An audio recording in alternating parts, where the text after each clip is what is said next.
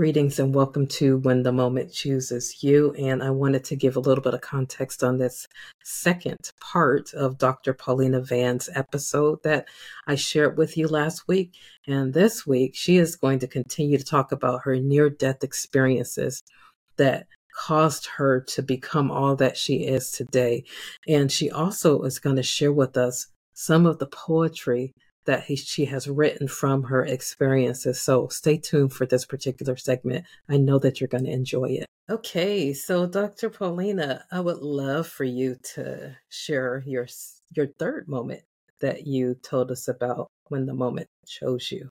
So my second near-death experience was after I had abdominal surgery, and I was over-sedated. And it was either, I had a pump, and it's either human error or pump failure, but I was over-sedated. And I couldn't be awakened. Although I could hear what was going on around me, I couldn't wake up. And at some point during that over-sedation interval, I saw this bright light, and it started pulling me towards it. And it felt so good. I couldn't wait to get there. It picked me up and it was taking me towards it. And all of a sudden, the light was cut off. And I saw my mother, who had been deceased for at least 25 years. And you know how moms can give you that look like, you're not coming here. And she didn't say anything to me, but she gave me that look. It was like, you can't come here right now. And so it's like I backed up and I woke up. And my folks from my church were around the bed, and my best friend, Dr. Diana Jennings, I hope she sees this.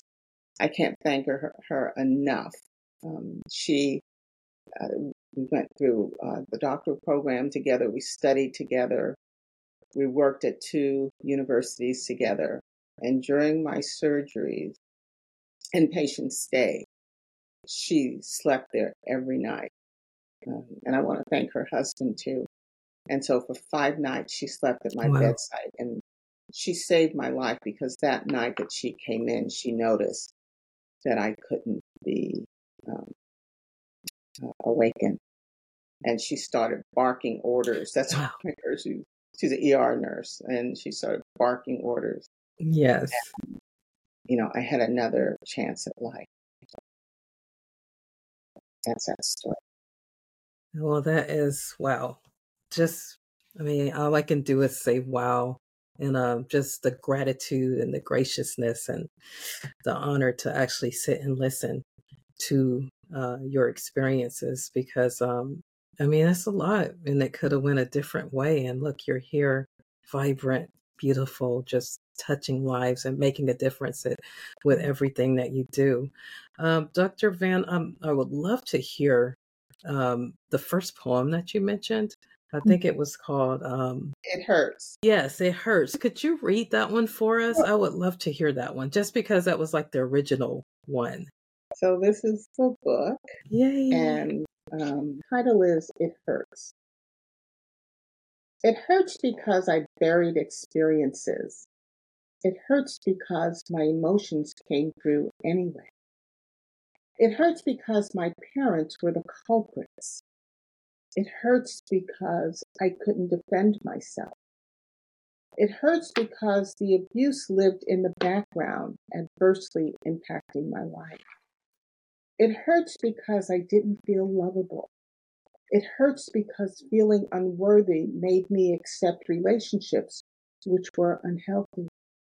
It hurts because I pushed people away who could have been helpful and loving. It hurts because I suffered emotionally most of my life. It hurts because I may have impacted others unknowingly, but now I'm healing the hurts. Hurt is fleeting. Hurt is losing power. Hurt is dead, and I get to live. and love. Somebody out there needed to hear that. Thank you so much. That was beautiful.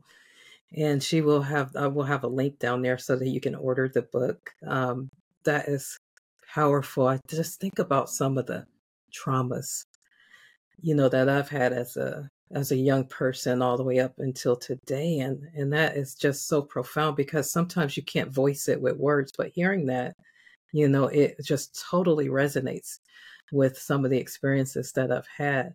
Now, Dr. Van, how did you shift from that pain and trauma to that healing that you talked about in that poem? What were some of the things that you did to help yourself to get to that healing place?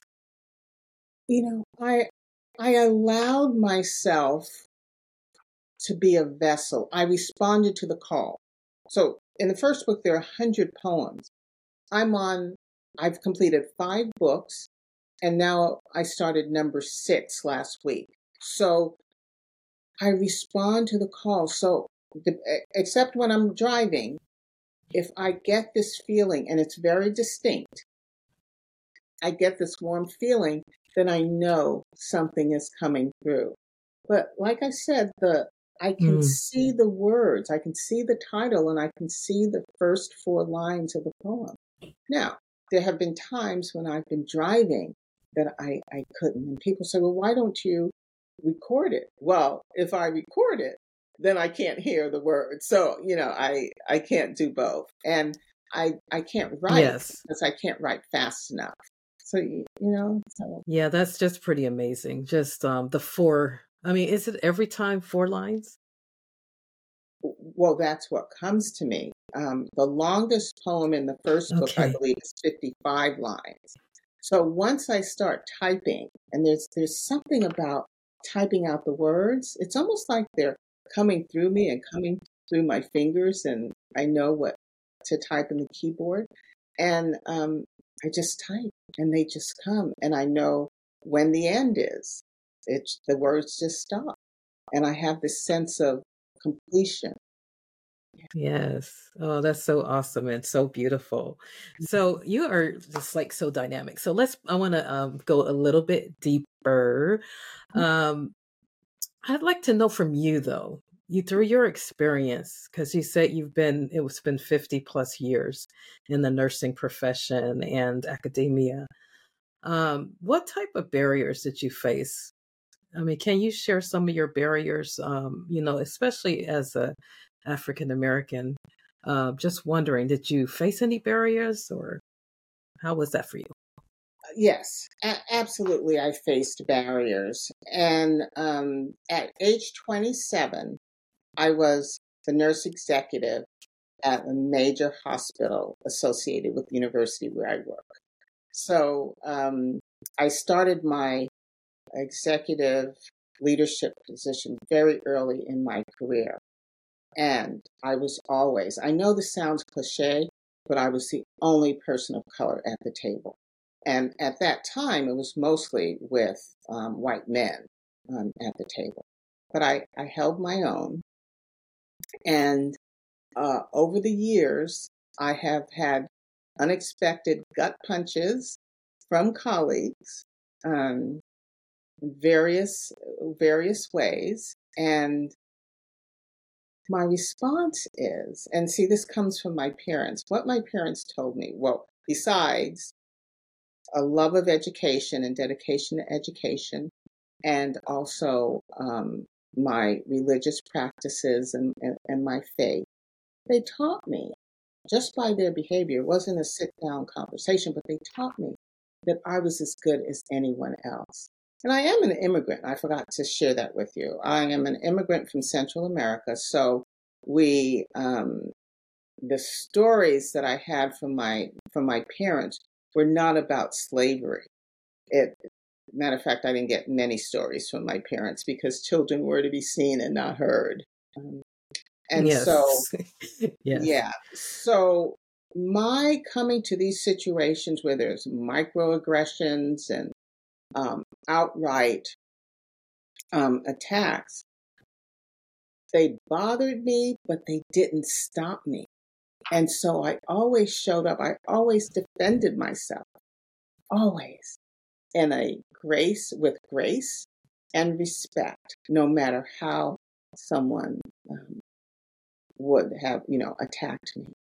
And this is what I learned from my parents. I watched them navigate the world. And so, yeah, there's just so, I've been a leader and not Yeah. given accurate or complete information.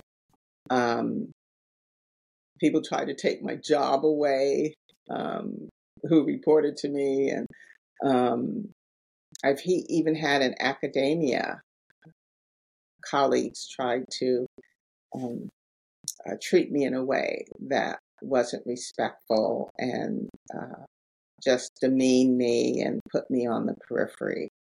But you know what? I just keep going. I keep my eye on the prize. Yes. That's what I do. Well, and that's so important because if you didn't, then we wouldn't be able to see you. Like for us, the other blacks and people of color that are coming up through the ranks, they wouldn't be able to see it, be able to, it done, to be honest, because you can't do what you can't see. So to be able to see you Mhm. and to see you doing what you're doing, to the resilience that it took to keep pressing through. And I love how you say you don't allow other people to define who you are, because that's really early on in my nursing career. I had just finished graduate. Well, I wasn't done. It was our last semester, and I was taking care of this patient. And I just wanted to get her beautiful so that her family can see her for the first time because they had just put her into a home. And so I was cleaning her up, Dr. Van, and she grabbed my wrist with these long fingernails and she said, "Get your hands off of me." And she used the N word. Mhm. And this is like a new grad getting ready to graduate. And I was like, oh my God, is this going to be like me in the profession? Like, am I going to be degraded like this all the time? But my mom also taught me about loving beyond and not allowing anybody's words to define who you were. And so I was so traumatized though by that comment because I didn't have anybody to talk to about it. I had to just eat it up because there was nobody else that looked like me. And when I did mention it, it was brushed off like, oh, that person just had Alzheimer's or whatever. So there was no like, you need like kind of just to let it out. And so, and then when I graduated, I got to this organization, and then my first day on the job, first day I was all my white on. I had my white scrubs, my white pants, white shirt. I am Miss Nurse. I'm ready. And as soon as I get there, right, I'm putting my stuff away, and it was a blonde lady, and she tapped me on the shoulder, and she said, "Are you our new housekeeper?" And then I was like, "No, I'm not. I am on your team now. This is my first day." And it was no words or anything. And so I was so uncomfortable sitting there getting reporting, getting introduced and things like that, because that was like my first experience with Mhm. this new position that I'm super, super thrilled about. So again, could not allow her ignorance to determine my value. And so I kept pressing through them. And actually, all of those incidents that I've been through has made me so determined to be who I am today. I think they all are connecting points up to where I am now, where I'm not ashamed to be a disruptor. I'm not afraid to speak about it anymore. So yeah, I totally resonate with your story. Thank you for giving those specifics, because I really feel the viewers need need to hear that. And I kind of buried mine. I do remember um, one, and that happened in the academic setting. And I'm always on the edge of innovation when it comes to teaching my classes in terms of who I have as guest speakers, my instructional strategies. And so I had an attorney coming to speak to the students, and these were first year nursing students, about how to protect themselves in the profession. And, no one else had done that, and they didn't want me to do it, unbeknownst to me. And it was an African American female attorney who I invited. And a group of them went down to the lobby and told her that I had canceled my class. Now, she had come over from San Francisco, and she said, Dr. Van would not have allowed me to drive all the way over here if she canceled her class. I'm going to go find her. And in this group, there were colleagues who I thought, we were colleagues and we worked together and we did a lot of things together. But this one incident, they felt, we don't want her to do that, so we're going to stop her. And it hurt. I mean, I'm going to be quite honest. These were people that I work with and that smile at me and that we have lunch together. But then they did this act. And of course, the class went on and it was a phenomenal class.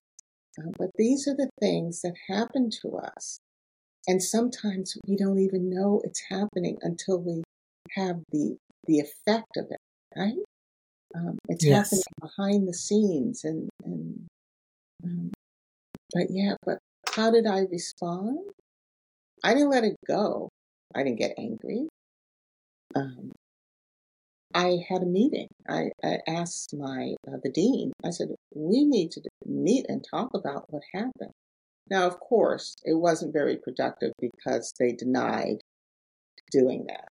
But at least they know that I'm going to address everything that comes up. Yeah. Yeah, I think that's wonderful because I think that's like the first thing, just being like having the courage to actually address it. Like for me, it was getting the courage to actually finally use my voice as a change agent and to transform that environment. So yeah, I totally agree with you there. I think so many people are dealing with this topic in particular. We are making advances, and I think I see a shift and some changes coming to play. But just like one of the things that you're very passionate about, and that's maternal child, and our Black moms, with their mortality rate in pregnancy, it's there's so much work to be done. And so I would love to know what type, you said you did research. So can you tell us a little bit more about your research? Sure. So I mentioned early in the program that I was motivated to earn my PhD because I wanted to solve the problem of the disparity of African American women losing their pregnancies more than any other race. And very early in my study, matter of fact, the first quarter at UCSF, I realized that there were so many factors, social, cultural, historical, political, financial, that impacted that loss rate, that I said, what can I do in my lifetime? And what I could do in my lifetime was help them to cope after the loss. And so I started, my dissertation study was with predominantly African American women, over 100 African American women I interviewed. I did a pilot study early in the program, but my dissertation was with 100 African American women. And then I did a postdoc at UCSF, and I went on to include white, Asian, Hispanic, and other races, South Pacific races. And I replicated the study with those populations. And then I was asked to lead a group in Mexico City. So there were a group of 10 midwives, and they replicated my study. So going along over the years, I've been adding more and more women's voices, diverse women's voices. So although the initial theory was based solely on African American women, then over the years, other races' perspectives were represented. And more recently, a doctoral student in Spain replicated my work, and she asked if she could spend time with me to help her to analyze and publish. And so she came over from Spain and spent 3 months with me, Wow. and we analyzed. Okay, so my first language is Spanish, but I don't speak Spanish. I speak Spanglish, okay, because I've lost it over. But and so we translated the transcripts, and we developed a manuscript, which is published.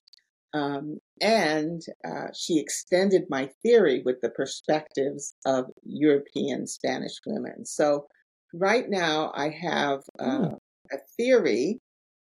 It's been extended with the American and Mexican populations, and now I'm going to extend it with the European Spanish population.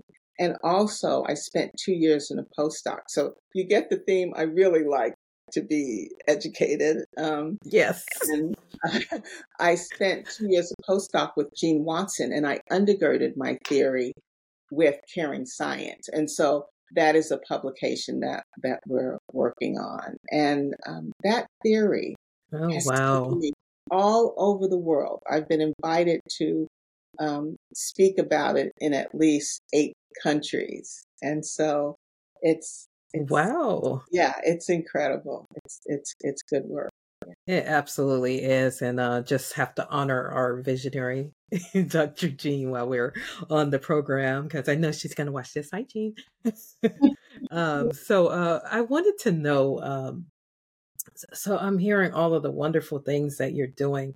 What if there's someone on the other side of the screen and they're kind of stuck? You know, we've come through 3 years of the COVID-19, the racial injustice, the personal pandemics, all of the loss, all of the people leaving the nursing field. Like, what type of advice would you give them, Dr. Van, for someone that really is just stuck and they're like really struggling? The first thing that comes to mind is remember why you went into nursing in the first place.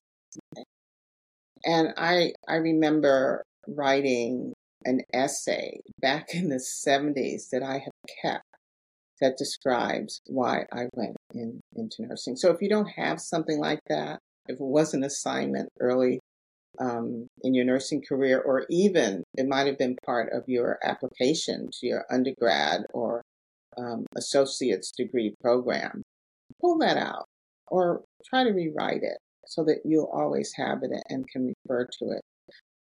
The other is, once you figure that out, recall that, be clear about what your goals are going forward and prepare yourself to achieve them. And don't have a glass ceiling. Remember, you're able to do anything you put your mind to. Okay? Everything you need is within you. So, but you got to prepare yourself. Hmm. So, preparing might involve garnering more education or training. Okay? Um, I have had, I have so many certifications, but I go after what brings me passion and what's going to help me navigate the world better to help others. Okay. So it may be more education, getting a Yes. higher degree, certificate, training. Okay. Then, and these aren't in priority order, as they're coming to me, I'm sharing. Get your life in order. Okay. To create a Mm. solid foundation to navigate this new landscape or new opportunity that you're going to go after. So, whatever it means to get your life in order, try to do that, okay? And then another thing is achieve your optimal health. That's physical, mental, social, whatever that means. Go get your physicals, okay? Your mammograms or your prostate exams. Okay? Then clear and organize your physical space. And I'll tell you why. And this is a constant. I'm Mm. constantly doing this because you are energy The things around you are energy, and your space is energy. So you want to clear the space so the energy will flow. You'll have ease in the space. Work-life balance. Again, whatever that means to you. I know I'm a recovering workaholic, a work in progress, and I have to focus on making sure I balance because I love my work. I could do it 20 hours a day, and sometimes I do. But there's a part of you, you may be a sibling, a cousin, a partner, a husband, wife, mother, father, okay, friend. Don't forget that part of your life. Being clear about your goals also will support you to respond to opportunities that are right for you, okay? That you are prepared for, that you have passion for, okay? That are the desires of your heart. Because if you're not clear about your goals, you're going to go here and there and, up and down. Yes. You got to be clear and hold on to them. And then get help for imposter syndrome. Okay? Uh-oh, come on. Okay, so is it, do you need a mentor to kind of check in with you and boost you up? Do you need to go to therapy? I know I go to therapy for a variety of things, okay? But imposter syndrome is real, and it needs your attention to mitigate it, put it on the shelf, okay? It's okay if it comes out a little bit because it can be a motivator, but you don't want it hanging around. You don't want to live and breathe in that space. And lastly, that comes to my mind, and Dr. Charlene and I have been talking about this, and that is respond to your calling. Because each of us are called to do something. And the calling is not going to scream at you, okay? It's going to talk gently to you. So respond to your calling. And I'm going to repeat this because I know I struggle with it too, and it's related to imposter syndrome. Everything you need, you have within you. And if you don't have it within you, you know where to find it externally. Wow, what a powerful session that we just had with Dr. Van. I hope you enjoyed her stories of her near-death experience, as well as the barriers that she had to fight through to get to where she is. Also, she shared some wisdom gems with us, and they were absolutely powerful. So thank you so much for joining this session too, and I look forward to seeing you on the next one. And hey, do me a favor, I want you to subscribe to my YouTube channel or follow, and please share some comments of how you liked the podcast. Okay, I'll see you over at the last session next week.